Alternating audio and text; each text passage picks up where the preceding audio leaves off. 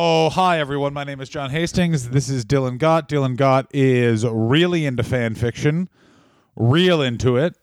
I'm really into dong pastings and Dylan cum. Yeah. You're listening to the Reviewing Wrestler. We're the Bizarro World Wrestler Review. No cum talk. Is that no cum talk? And, wait a minute, we actually have pretty good information now, so what? No cum talk, and we vaguely know what's happening, which would be pretty sick. Yeah, man. I'm also just looking on Dylan, and I have a mutual friend who recently got super jacked.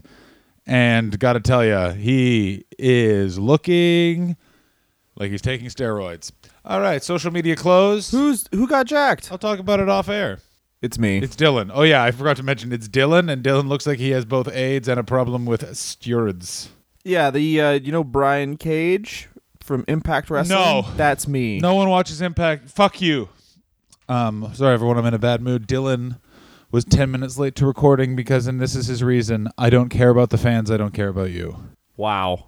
I love the fans. All the fans, they show up to my house. You know how sick the fucking groupies from this show are? Just a bunch of guys that look like us who want to talk about wrestling. Yeah. Hey, can we actually put on more clothes? I have the opposite of locked in syndrome. I just need to always feel like I'm swaddled because my mum just left. Yeah, man, of course. Hey, yeah. It's interesting. I've taken the autism test 47 times. I don't have it. They just say this is who I am as a person. I get it, man. It's okay. Do you want to talk about that weird time when they gave Hacksaw Jim Duggan theme music in the mid-90s in WWF and all he did was job? Yes, I do. Or the Mean Street Posse time. The greatest uncovering on this podcast where the Mean Street Posse fired Terry because they'd fucked all of them. Hey, you're fired because we all fucked you. You don't have a job anymore because your job is done. You are where we put our cum. Goodbye. The stuff about the Attitude Era that's always the best is the stuff that we forgot. It's not the hand. It's not all the bikini contests. It's the throwaway angles where it's like, how do we get right Terry off TV? I don't know. Say they all came in her hair. And then can we do the same thing we did to Terry that we did to Chainsaw Charlie? Throw her in a dumpster, except she comes back covered in cum at the end. Yes. Terry's back. She's out of the cum dumpster. Like, again, I just want to remind everyone that the Attitude Era was their most profitable time, and the things that we have forgotten are a guy whose wrestling trunks were underpants. He just full-on beat up his girlfriend. And then they were like, this isn't working. And then he just went back to being headbanger thrash. I mean, the Sage, the man who we tweet at, the man who has the third best comedy album of the past 6 years, Graham K, said it best, where he's like, yeah, it got too white trash in the late 90s, and that's why everyone liked it. It's because it was white trash. And you know why it was white trash? Because the man writing it was goddamn white trash. Ladies and gentlemen, this is, I think, the most interesting part of Vince McMahon's life, because this is before he's in Titan Sports and how he gets aligned with his father. Before we get to that, everyone, big reminder, Graham K recently yelled at me that wrestling is bad and is one of the things that's corrupting our society and is part of the reason why Donald Trump is the president. And then I said to him, what is your evidence on that? Is it you just don't like two things, so they must be related because you're a thin-skulled idiot? And then he said, no, you're not listening to me. And then I realized that he has no love in his life. So tweet at him, that's at Graham K Comedy, and just tweet him about loads. Because recently we were somewhere and I was eating pasta with white stuff on it, and my wife said, that looks like John's cum, and Dylan had to stand up and leave. And by Dylan, I mean Graham. Dylan is sometimes a pseudonym for Graham. Dylan, because Dylan is the exact opposite of Graham. Graham, little penis, not good with women. Dylan, thick penis, great with gals. Dylan, show him how you flirt with ladies. Ooh, I have your dad at a cage. Do you want to see your dad again? Then you got to let me suck him off. Wait, you're flirting with the women to say, if you want to see your dad again, I'm going to suck your dad off. Yeah, you suck off their dad to show how much you like their family. Sorry, I go for relationships, John. I don't just go for one-night stands. I'm not a floozy. That's fair, yes. You suck their dad off, you suck the pubes right off their old dicks, and then you fucking... They shove the nut in your mouth. I like that. I like that a lot. So we opened up, also we got to mention off the hop because, let's do plugs now because that's terrifying. But at Twitter, we're on @WrestlerReview. And yes, we're going to make posters for people to buy. And if you just want a one-time purchase and if you want to join our Patreon, you'll get the posters. Yes, these are individual custom posters. So each poster will be drawn or painted by me or Dylan. You won't know who. And you don't. No, it won't. Yeah.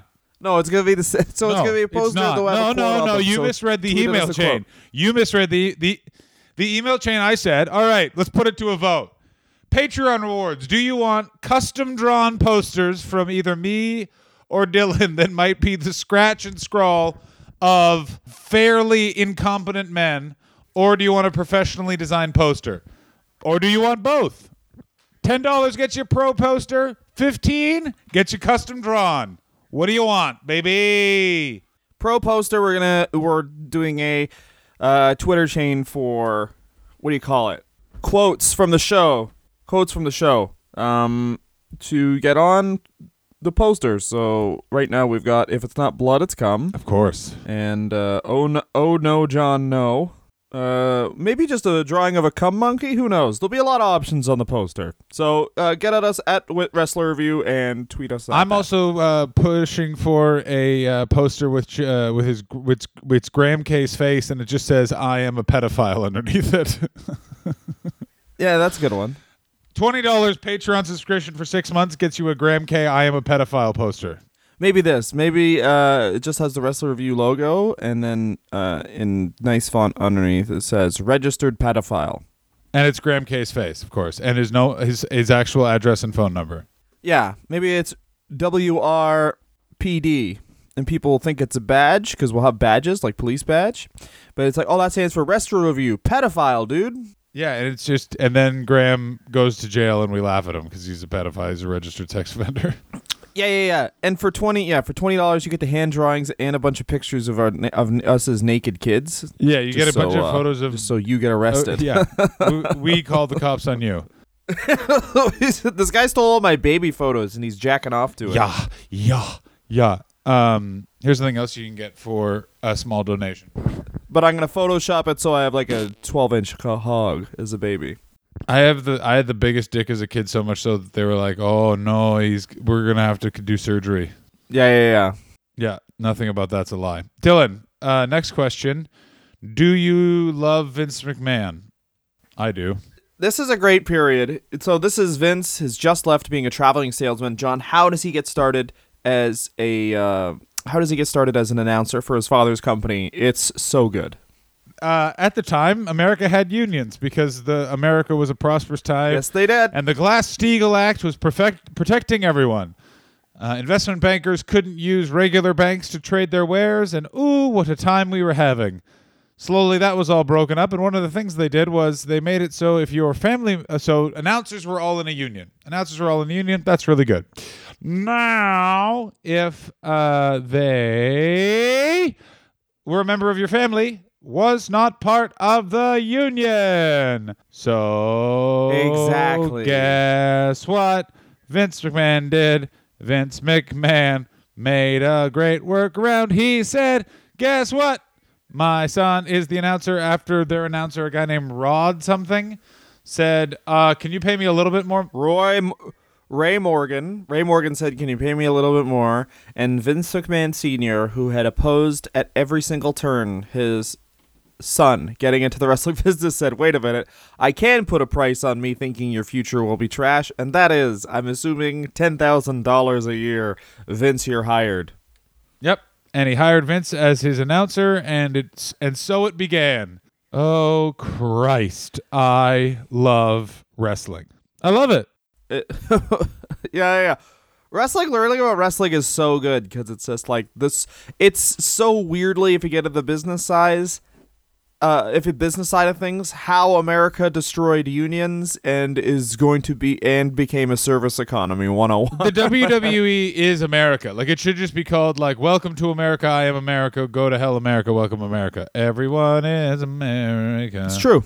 The consolidation of everything, the fact that they went just full streaming, the fact that now that they've gone full streaming, they're dialing it back and probably going to sell their, like, tape library to Amazon Prime. Major pay-per-views to corporate networks and shit. It's crazy. Yeah, but it all basically started with this moment right here is a beautiful fucking point, in that what it basically is Vince's dad does not want his son to get in the business. Vince is refusing to listen to him and just going, "No, I want to be in the business. I demand I am in the business." They won't listen to him. Vince's dad won't listen to him. Finally goes, "Well, this will save me a lot of money in a way, so I'm going to do it."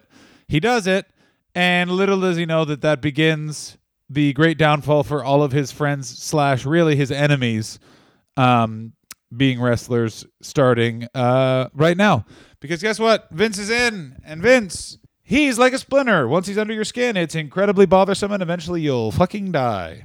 Let's not say this though. Vince McMahon caught on to being a announcer pretty quickly, as far as like people in the 90s and wrestling nerds will always make fun of him for being a bad announcer, but as far as the 70s, he is fucking knocking it out of the park. The fact that he's saying the word maneuver is the equivalent to Joey Styles' "Oh my God" of the 90s. Like, people, he knows it's a maneuver. 1971, Vince moves his TV taping. Vince Sr. moved his TV tapings to Hamburg, Pennsylvania, at the fairgrounds in Allentown. Do you know why he moved it to Hamburg, Pennsylvania, actually? Do you know why? No. It's very interesting. It's because Hamburg is in Germany, and Vince McMahon Sr. liked what the Germans did to Jewish people. That's the end of that story. That's true. Who was the first person he booked? Fritz von Erich.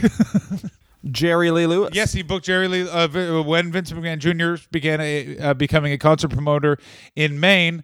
The first person that he booked in his arena was Jerry Lee Lewis, which, as Hobson, our crack researcher, points out, was an excellent way to set the stage for eventually the people that he was working with, because Jerry Lee Lewis murdered one of his wives and fucked one of his cousins, who was 13. Married his cousin. He didn't just fuck her.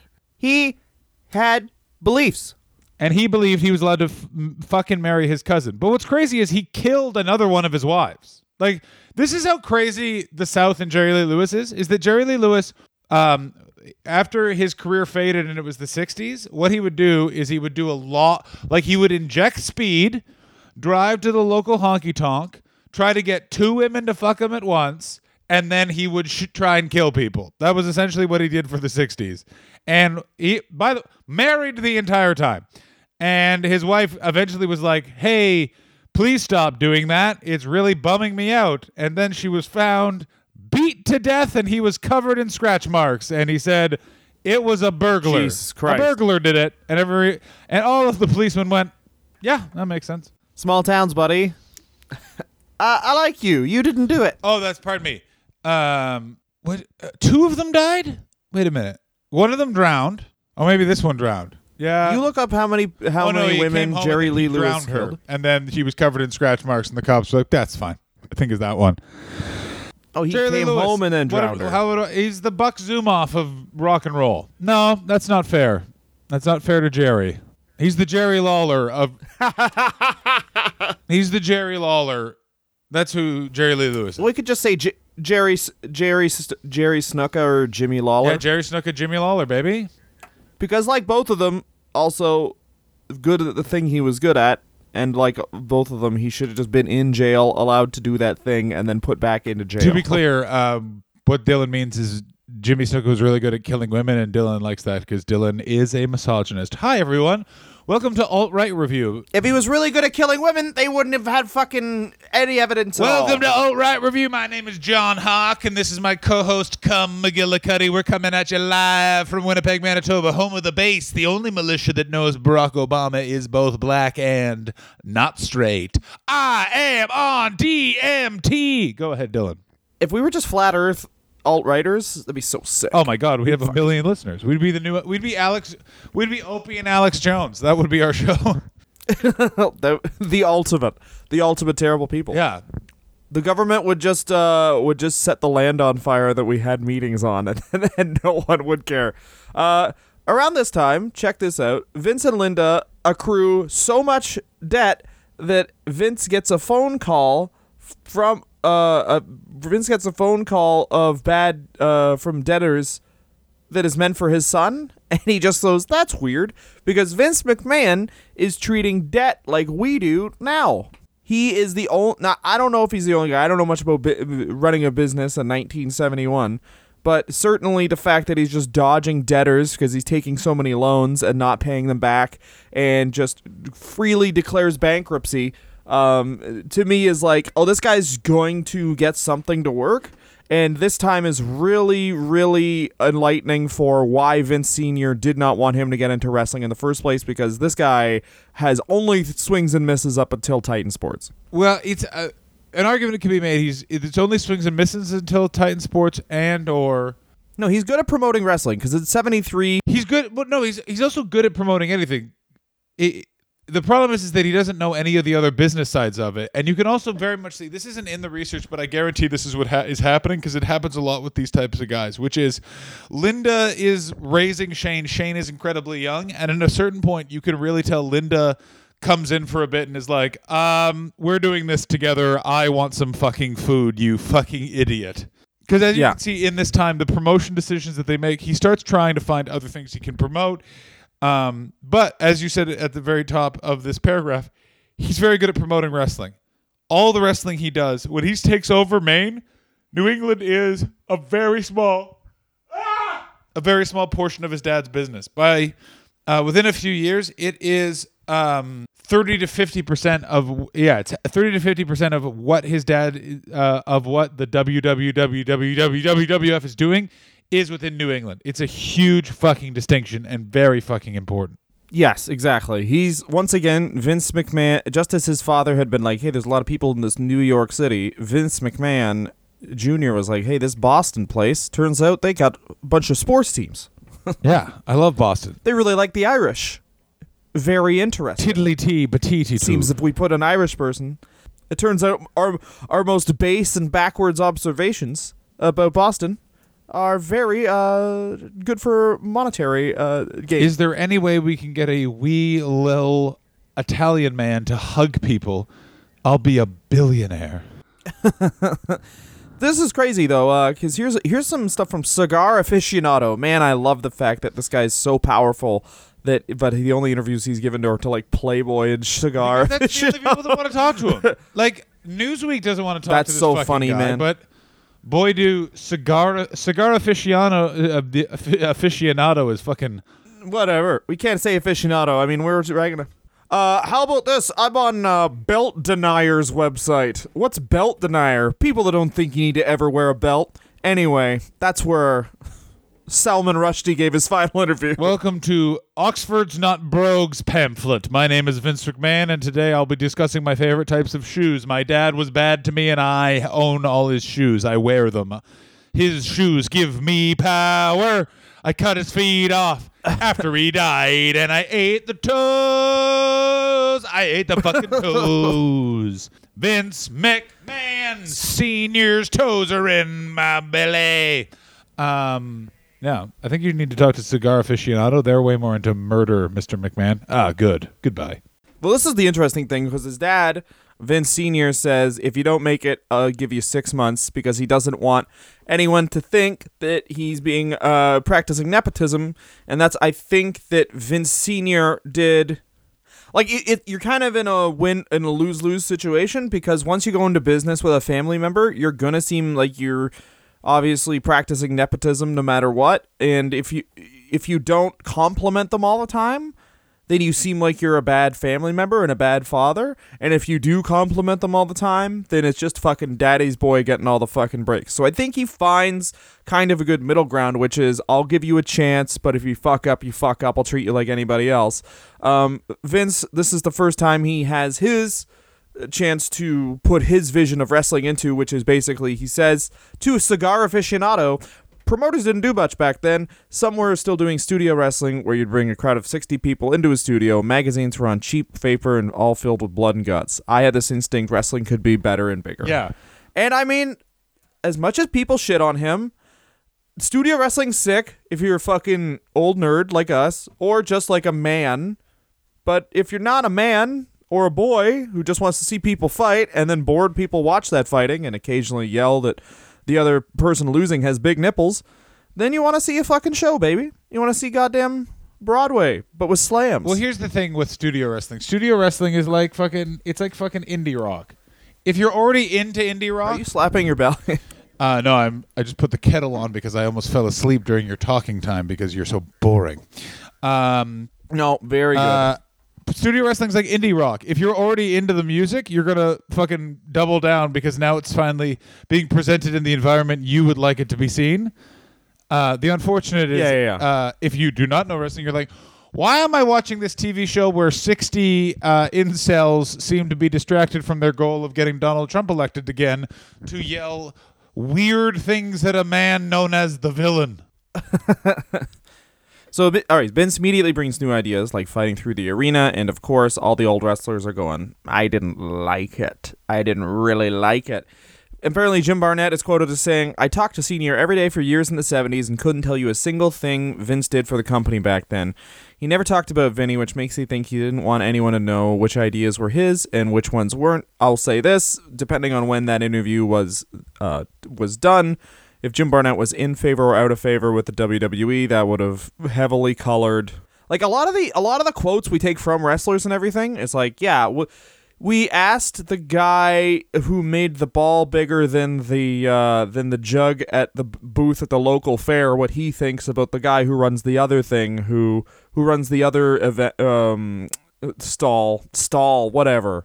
The other fucking thing that takes people's money, what he thinks of that guy, and he doesn't like him because he's taking his money. Like, they're all goddamn carnies. I don't know. Yeah, and the thing also, you have to... Yeah, I was just going to say also is to go to your point of when was that interview taken, I think that most of the territory guys had your opinion going back to the nepotism of Vince McMahon, especially in this time where he's the announcer. What ideas does he actually have to do? But you have to remember, at this time, if it wasn't for the New England expansion that Vince Jr. had kind of made, the WWF is in real fucking trouble. They're in real fucking trouble. The only thing that spikes them is Superstar Billy Graham becoming the champion in a second. They're in a fucking down period, and then after Superstar, they're in an even more down period. So Vince McMahon Sr. is not going to tell all of his weird competitors, because in the end, all of these territories are competitors. Historically, they're portrayed as friends. They're not fucking friends. Fucking any single one of those shitty businessmen, if Vince Jr. had not been ready to fucking go when his dad died with the expansion, I guarantee Bill Watts, I'm New York's mine. It's absolutely asinine to historically look at that it was some sort of betrayal by the McMahon family to do what they did. Historically, all of those people are just pissed off. They did it before they could do it, and they did it better than they would have done it. Jim Barnett saying something like that is the closest you're going to get to a compliment from anyone who owned a territory about Vince McMahon Jr. And it's just one of those weird fucking byproducts of wrestling. This whole thing, like, about him backstabbing, Vince McMahon didn't invent franchising. Franchising became huge in the 80s. And as you said, the WWE is the story of America because all these independent businessmen in the 70s are starting to falter because of, I don't want to sound too much like a fucking tinfoil hat here, but it's like the 70s causes a major recession. The U.S. moves off the gold standard.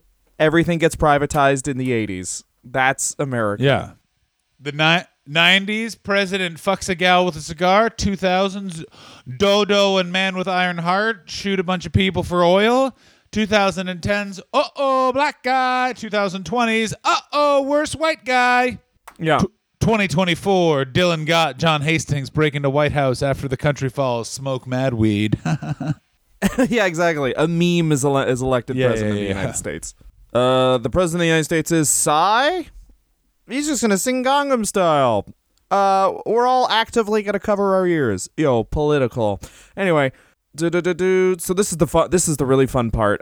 Is Vince McMahon Jr. says, you know what? I'm doing really good with wrestling. I've really revitalized New England. God damn it! I'm gonna promote Evel Knievel jumping over the Grand Canyon. Of course, Evel Knievel doesn't want to do that. He could die, but so he jumps over Snake River Canyon. And the way that he gets Evel Knievel to agree to this is Vince just gets Evel Knievel on the phone. He convinces Evel, he just uses contacts and trickery to get him on the phone. He convinced Knievel to meet him in Las Vegas, maxing out his credit card to make a flight. To do so, he then quickly talked Knievel into showing the event on closed-circuit TV over drinks. Vince had 130 in arenas he could show this in, and with access to many more via contacts. Vince told Knievel they could make millions together. This is why Vince McMahon's special. He just gets Evel Knievel's phone number. Evel Knievel does not know who the fuck this guy is, and he just talks him into risking his life. Do you know what I mean? Like, I couldn't do that. You couldn't do that. That's what makes this guy special. That's what the secret sauce everyone's looking for in Vince Jr. is exactly this. This guy, no matter what you've heard about him, when you get him, when it's just you and him in a room, he could probably convince you to do the dumbest fucking shit. And I don't mean that Evel Knievel is doing the dumbest shit because he was risking his life by jumping a fucking canyon in a rocket, which we'll get to. I mean because, like, you're going with someone completely unproven. With this dude is a fucking superstar already, Evel Knievel is. He's doing fucking, like, 4 jumps a year on TV. This is also the thing to keep in mind about Evel Knievel. If it's anything to go by his son, Evel Knievel was also a massive fucking booze bag and cokehead. So he also may not have known what he is agreeing to when this happened. Like, bear in mind, noted Canadian impressionist Mark Walker once got super heckled by Kevin Knievel, who is Evel's son. And if Evel's anything compared to Kevin, Evel probably did not know he had agreed to any of this until he woke up 2 days later in bed with what he thought was Vince's wife, and just turned out to be Vince in a wig. And Vince went, "You signed the contract and come, Evel." Come is pen. Welcome to Connecticut, where come is pen. But this is Vince's period where he just fucking is like, okay, I'm going to eat Evel Knievel. This is my big chance. Just a bunch of gambles. And as you said, it's very, very sure, because this is leading up to his bankruptcy, which is basically Vince McMahon going, don't worry, Linda, I'll make us $1 million. And then Linda coming in after the bankruptcy and being like, exactly, we're only doing stuff that we know about now. So apparently Vince Sr. said this is insane, though Bleacher Report states he did end up as a silent partner. So his son turns to another promoter, Bob Arum. Bob Arum, Google Bob Arum. He is a very successful boxing promoter, and he basically teaches Vince the ropes of promoting huge events. His first, he helps promote some boxing cards with Bob Arum. Bob Arum basically takes him under his wing. His first match that he promoted was Muhammad Ali versus George Chuvalo, and Arum had some contacts at ABC, so they showed Evel Knievel's jumps on TV to begin with. So he tries to jump Snake River Canyon on September 8th, 1974. So the whole thing is to get a big crowd of people around. No one showed up except for Frank Gifford, who they hired, the Hells Angels, and apparently a gaggle of blondes giving away free blowjobs, because that is a quote from a wrestler. They couldn't have just said women. They had to be like men of stature and whores. Those are the types of people. Welcome to USA Today Live, and let's go now to our correspondent, Dr. D. David Schultz. What the fuck's up, you pussies? All right, we got some Hells Angel twats over there. They think they're tougher than Dr. D. I've slapped one journalist one time, sometime in the future. Now we got a bunch of hot blondes in blue dresses, giving us cookies and blowjobs. Those are girl guys. Fucking gay guys, more like it, okay? I'm Dr. D. David Schultz.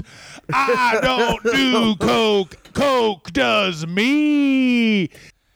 Here's something you should know. I unhooked the rockets from the rocket car.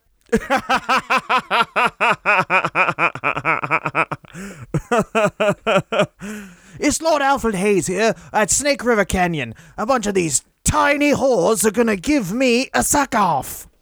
Once again, those are Girl Guides. Hello, everyone. Lord Alfred Hayes here. Here's something to remember. Evel Knievel was drunk last night, so I put my penis in his mouth and took photographs and sent them to the Catholic Church. I don't know why. I'm just a bad boy. I'm a bad boy. Will Frank Givett spank me? Here's a clue. I put a gun in his mouth yesterday. Oh, he did. Ooh, hello, Frank. I saw you getting friendly with an intern yesterday. I've taken the photographs and mailed them to your wife, Kathy Lee. I'm sure she'll bring it up on television. You cuck. You made her a cuck. I want you to make me a cuck, Frank. Frank Givett, by the way, famously, by the way, was considered, what was it? Someone called him the Lord Coxman of Manhattan. Yeah, fucked everyone. He was a really great football player, and then he used that to bake a bunch of cakes. Yeah, he learned that to open up a cream pie stand in every lady's trousers. Yeah. Because back then you didn't pull out. You tried to have a kid every single Most time. Most people pulled out. Frank went, no, I get the TD every play. And they were like, what? Goo. 6 points. So here's Knievel's jump. John mentioned a rocket. Evel Knievel's using a SkyCycle X2 steam-powered rocket, which was registered as a plane rather than the motorcycle, because you couldn't just jump Snake River Canyon in a motorcycle. You would just die immediately. Unfortunately, the steam was superheated to 500 Fahrenheit, which was 260 Celsius. And unfortunately, as soon as the rocket's thrusters engaged, Knievel shit himself and engaged the vehicle's parachute. He barely made it off the edge of the ramp before falling 413 feet to the side of the river he jumped from. Despite this was a tremendous letdown for spectators, it did risk Knievel's life, because if he was still strapped to the vehicle and he had landed in the river, he'd have for sure drowned. Thus, Knievel suffered the twin fates of public harassment coupled with still fearing for his life. It's so fucking good. The thing you have to remember also, this is like year 8 or 9 of him doing these jumps, and this is the end of his run. Like, if you look up after Snake River, everything peters off pretty quick. Like, his last 2 jumps are in 1976, and he doesn't even do them because he's too fucked up. At this point, he had broken 433 bones. I thought that he had more jumps after. Doesn't he? But didn't he have a comeback jump after this and then die No, he had more jumps after this. He had more, and he didn't die horrifically. He died at 69 of like something you get when you're drunk all the time. He got polyps. He died of being awesome, man. How old are you?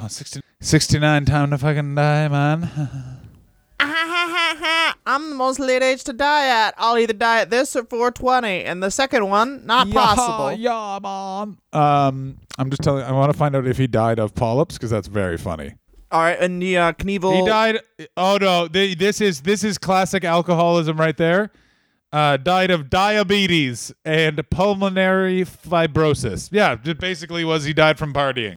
He just had a lit-ass life. He fucking jumped shit. Yeah. If you're gonna jump cars and fucking Buicks and shit, and you're not gonna die of that, This is how awesome the 70s were in America. One of their most famous men was an alcoholic who had a motorcycle, and he made that motorcycle go over things. Yeah. If you're gonna, also, I don't think you can fault a guy who jumps shit for being an alcoholic. I don't know. Hey, I wear a cape and I jump naturally occurring, I wear a cape and I jump school buses. Oh, and you drink? Of course I drink.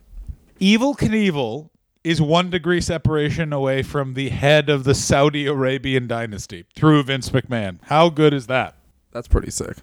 I mean, Evel Knievel would obviously, if he was alive now, just be like, they'd be like, we've made it so if a woman has boobs, we get to shoot her. And then to celebrate, Evel Knievel's going to jump over a bunch of the sacrifices we made. Okay. And he's just like, you guys ready to party? You guys ready to party? Woo, I gotta jump all these child soldiers. If you land on them, it's fine. They're not people. Okay, sick. Can I do coke in the air? You have to. It's part of the trick. Okay, awesome. He was supposed to be paid $6 million. But that pay dropped to $250,000 because everything did so shitty, and they couldn't recoup And also, the ticket sales. you don't get $1 million. You don't get $1 million for falling off a ramp. I got news for you, Evil, which is somehow your real name. You do not. You don't get to go. I don't want to do. And then just fall off a ramp. You fucking bitch. So we're gonna stop right now because we're getting into Ali Inoki, which we're gonna cover in a completely separate episode. And then we're going to get into why Vince McMahon went bankrupt. Hint, hint. Didn't pay his taxes. And nice. Then the rest of his career before he formed Titan Sports, you fat bitches. Everyone, here was Evel Knievel's last jump, by the way. It was inspired by the movie Jaws, and he was scheduled to jump a tank full of live sharks that would be televised nationally. It didn't end up happening because he lost control of his motorcycle and crashed into a cameraman. He broke both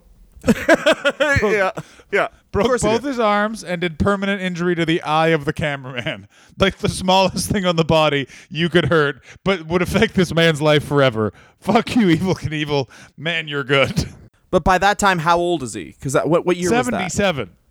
So he is 77. So he was born in. He was born in 30. I remember at the time of Snake River Canyon, he was 36. He was born in 38, and so that's 39-year-old man. That's a 39-year-old man.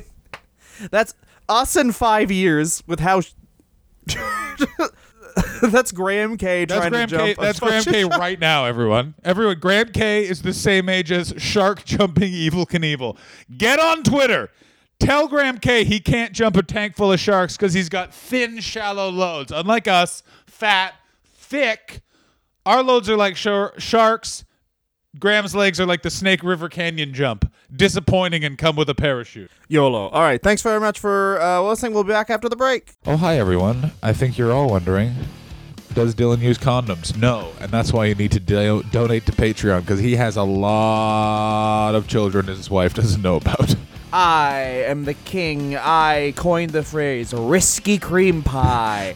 And you need to give to Patreon to help my Maybe There's a Baby fund. Patreon.com/Wrestler Review. If you don't want to do that, you're a fucking loser. But if you're still a fucking loser and you're okay with that, rate us on iTunes. It does help with the algorithms for old fucking Steve Slobs' goddamn Apple things. So rate us on iTunes, rate us on SoundCloud, rate us in real life, 1 to 10. Here's a hint, we're both 10s.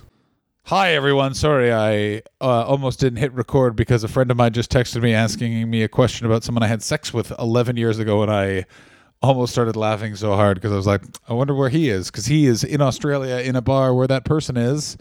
I think I'm about to become Eskimo brothers with a friend of mine. Or at least attempted and then not successfully. Or you'll never hear about it again, in which case for sure did. That's better than any Christmas present. I'm totally fine with all of my friends having sex with anyone I've ever seen naked. I'm totally fine. I insist on some people. Like I've insisted that Dylan sleep with some people I've slept with, so that I call it walking down the same road. Walk with me on this road, Dylan. Yeah. And I won't have sex with his mom. Fuck you. That joke is hurtful and rude. Mom fucker. Check this out. Much like John's morals, Vince McMahon went bankrupt in 1976. Why did he go bankrupt? Because real men don't pay taxes. He didn't pay taxes on his employees' wages, and he didn't pay goddamn taxes on his fucking tax liens against his house. God damn it. Because he had tax liens against his house, because this motherfucker put every single piece of money he did into that goddamn snake jump, and he was good at promoting wrestling. This is something, it's so funny, because even when he has no money, even when he has tons of money, it's the exact same thing. He is good at wrestling. Refuses to stick to wrestling. And then immediately, exactly, he's a guy who can sell pens, who really wants to sell paper. And he just can't sell paper. Like, just sell the fucking stick to your fucking lane, you asshole. No. Yeah, man. And Linda says, oh, well, this all changed because what happens basically is starting in 77, Vince is an announcer mostly, and he has to work at a quarry. And even while working at a quarry he's working like 90-hour weeks, because between the quarry and being an announcer and just still being fresh as a daisy. and advising his dad to. And it seems dumb in hindsight, but now that obviously given what had happened with Vince, obviously his dad's not going to take his advice at this point. Has just failed, Vince Jr. has, and his dad is going, no, Bob Backlund is the way to go. The superstar Billy Graham guy won't catch on. Fuck off. And of course, he's not taking his advice because even though it's his son, even though it's a promoter who's done well, Vince Jr. also works at a rock quarry and just had like 3 failures. Yeah, it's also one of those things where I would say this to Vince McMahon Sr.'s dad. It's very simple. He's not good at working at a rock quarry or paying taxes, but he is good at looking at a crowd and going, here's what they want to see. Within reason, by the way. The last 10 years have proven that he has actually lost his touch a fair amount. But up until then, he had a... But it's the 70s. He's a young guy. Like, this is the other thing we forget is, like, this guy's a young guy right now. He's a young, hot man. As far as wrestling in the 70s is concerned, this is like a fucking hipster. This guy's got This guy's got long-ish hair. He probably talks to black men freely. He's a goddamn hippie. Wait a minute. You've been to a hockey game, you fucking communist, is what they say? Exactly. That's what those goddamn lefty Canadians. Yeah. Up there, they wear coats when it's cold, like a bunch of fucking losers. Yeah, real men don't wear coats. But this is what Vince does. If Vince sees a bit of an opportunity, he just immediately takes it. Because even after going bankrupt 3 years later, he tries to book an arena because he's promoting some rock concerts at the time, and he tries to book an arena and discovers the lease is up. So he figures, why not? And then he fucking funds a hockey team called the Cape Cod Cubs. Later to become the Cape Codders. Who do you think fucking named them that? The Cape Codders. And then another team, because basically the history is Cape Cod, they always tried to have a hockey team there, and as local business people said, there's not enough people here, stop trying to promote hockey games. And they never do. They do well with some exhibition games in the NHL and eventually build up a relationship with the Boston Bruins through those exhibition games, but the team sucks. And he hires a 28-year-old ex-enforcer, Jim Troy, who would eventually be racist to Coco Beware. Good. Very important to remember, everyone. If you work for Vince McMahon, at some point you need to make the black people who work for him feel small and inferior. That is the main hiring policy. Oh, hello, Jim Cornette. Unfortunately, hi. I know you're working for NWA now, but we looked through your contract. Yeah, you didn't belittle anyone of an African or Caribbean heritage while you're with the WWE. Oh, great. You're doing a TV taping tonight? Okay, can you just mention Ethiopia and fried chicken and Starbait? Yep, great. All right, thanks. Thank you, Jim. Thank you. But they're doing smart shit. Like, Jim Troy basically makes an entire team out of college stars from the area to try and drum up attendance, and it does okay for a bit. And let me say this about Maine. If you play hockey even a bit good, a woman is going to show you her asshole. Not tits, not front front asshole, back asshole, the shit asshole. She's going to spread the cheeks and go, spit in there, shooter, and then you're going to be like, okay, cool, it's the 70s. Yeah. All of this is exotic to me. Hurt me where my Snickers bar is falling. Oh my God. Pound me in the place that isn't self-lubricating. Yeah. That's what I always make ladies say to me before I put it in their pooter. Yeah. You make them say that. Say pooter. So some sources say that Vince McMahon lobbied the WWF to drop one of the W's, and no one knows. Once again, the sources on professional wrestling are hilarious. Like, it's like, a janitor told me that Vince McMahon has 2 dicks, so I'm putting it in the book. I was just talking to a guy who knows Shane McMahon, kind of like he saw him buying a bagel once, a pizza bagel, and he told me that Linda McMahon is actually Sting. But he's always looking for a way to be out of the thumb of his father and out of the shadow of his father, because he wants to promote, obviously. He's naturally inclined. But when he does buy the arena, he enticed the Bruins, as I said, guaranteeing them $50,000 in a ticket share. And then he offered VIP ticket packages to make up the money, and one of which included a meal, which was meatballs that Linda McMahon cooked at home herself. And in addition, this is what I'm talking about, Vince continued to promote concerts, basically Aerosmith, Def Leppard, The Clash, Talking Heads, Iron Maiden, and Santana, and he had some basketball games in there. And this is the only... him and the Freebirds are the only wrestling people at this time who have seen someone with long hair hit a guitar. And it's classic wrestling that he only catches on to rock and roll in the 80s when rock and roll has jumped the shark in the 70s. It's like... With now the knowledge that he was a rock and roll promoter. Like, he actively was not paying attention to who he was making money from at the time. That's the best part. Like, the fact that he had connections with Rush, Journey, Leonard Skinner, Aerosmith, and he was like, who am I going to build my wrestling promotion around? Survivor and Cyndi Lauper. Let's go.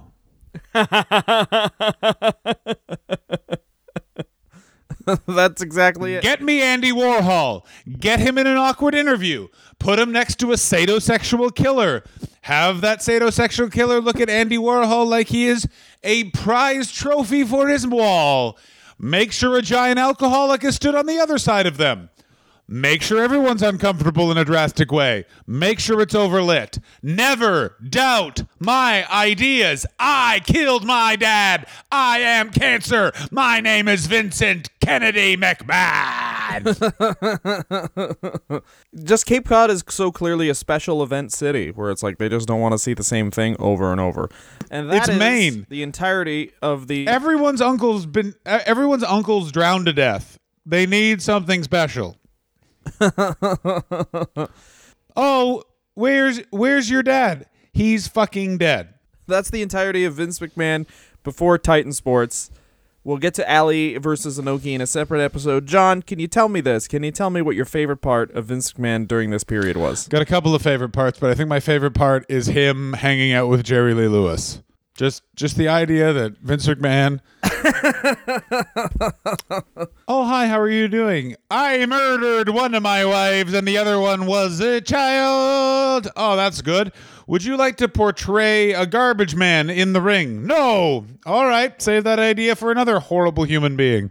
Yeah, exactly. Wait a minute, I'm just trying to see... Yeah, because I think if I'm not... Jerry Lee Lewis... Oh, he was born in Louisiana. I'm sorry. For a moment, I thought... Also, Jerry Lee Lewis. Go on. Still alive. Yeah, I knew that. Goodness gracious. I hit my Still wife. making music, by the way. Also, this is how he always has to have someone in the room that works for him, either his daughter or his manager. And his signal that he's going to try and fight the person is if he calls them shooter, he likes them. And if he calls them by their actual name, he wants to fucking kill them. And he will try. I mean, he's 84, buddy. Bring it on. I'll fucking kick you in your dusty-ass knees, you know what I mean? So your favorite thing is he course with pedophiles, which you are. My favorite thing about Vince McMahon, I think, is probably that he gets into wrestling and he starts to change it for the better. He starts to make it a show. There's little things that Vince McMahon did in the 70s that prove that he has a greater vision for wrestling beyond, as he says, the studio wrestling where it's some fucking... it's some working man's club. He wants like glitz glamour. He wants to be more of a rock show. He guaranteed he saw Iron Maiden and was like, why isn't anyone doing this? But couldn't have seen Iron Maiden in the 70s, you fucking idiot. He would have seen Kiss. If you fucking don't get your theatrical rock bands correct, the podcast is fucking over. I'm doing. No, I thought one of the names was Iron Maiden was a band in the 70s. Yeah, Iron Maiden. He promoted an Iron Maiden concert, you dumb bitch. Yeah, it is. When do you think Iron Maiden was formed? I don't know, probably before that, maybe. Oh, wow. You were... See, the problem is you always take these grand things and you're always I know, wrong. It's fun. Oh, I thought they were formed in 1979. They were formed in 1975. Interesting. Well, that's a shame. Oh, it's very interesting to be wrong all the time. You are. You're John Trump. Yeah, that's right. You know what Trump does? Yeah. Corner a woman. She was asleep. I made her asleep, but she was asleep. Don't do that. That's what you do. And then I made that woman. Yeah, well, I might be John Trump, but you're Dylan Bernardo. That's who you are.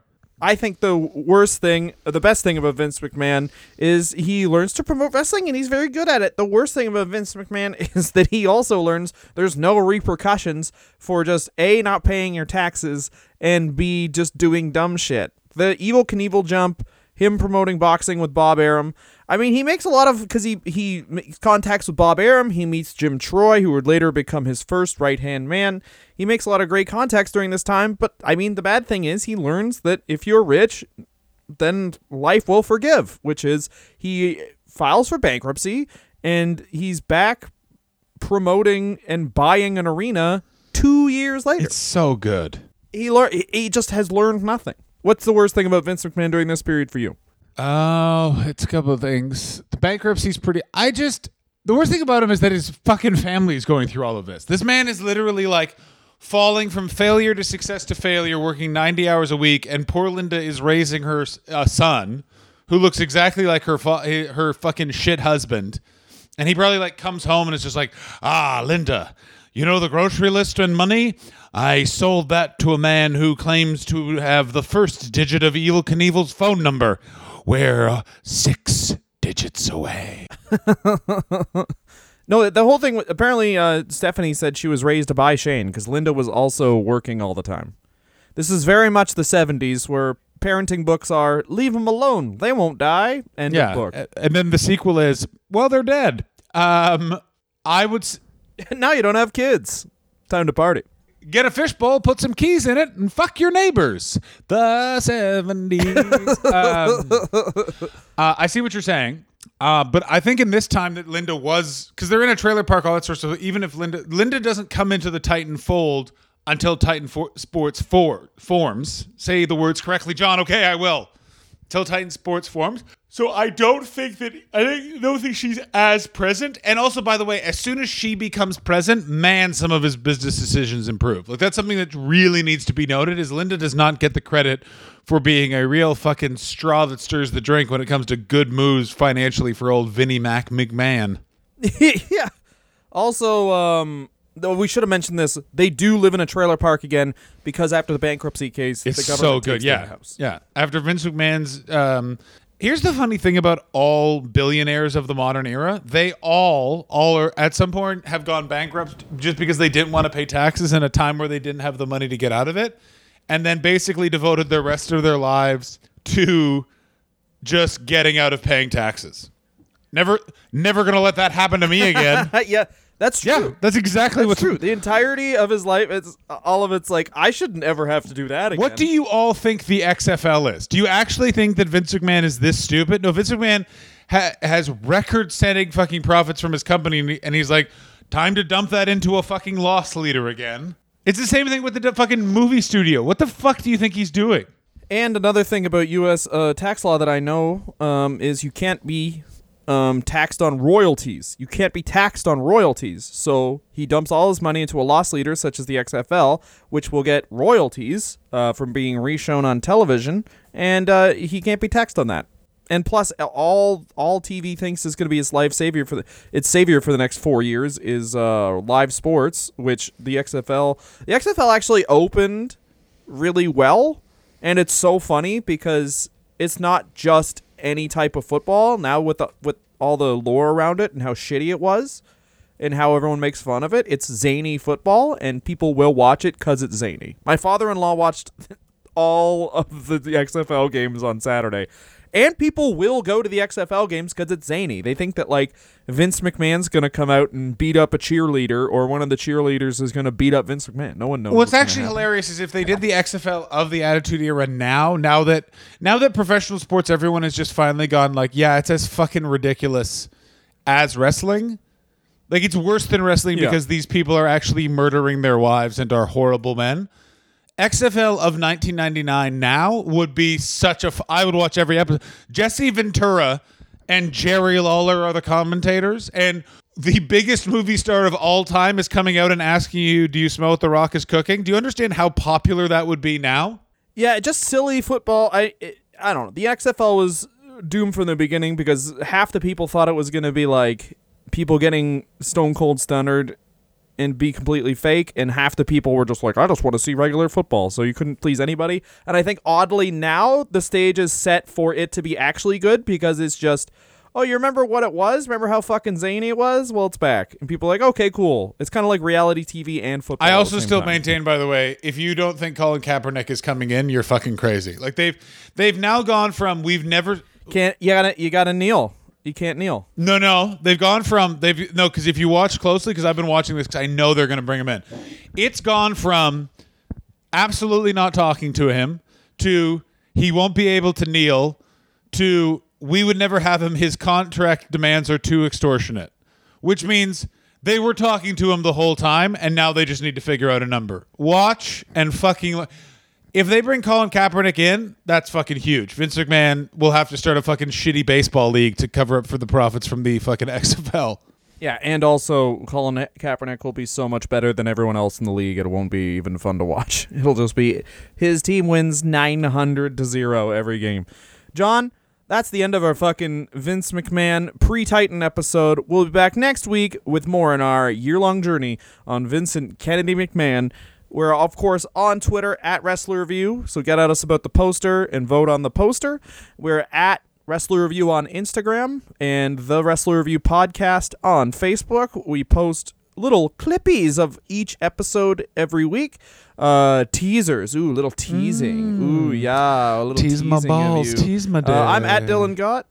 I'm at Dylan Gott on Twitter. Go, John. Promote I'm shit. at tease my balls, tease my dick on Twitter. Just kidding. I am at John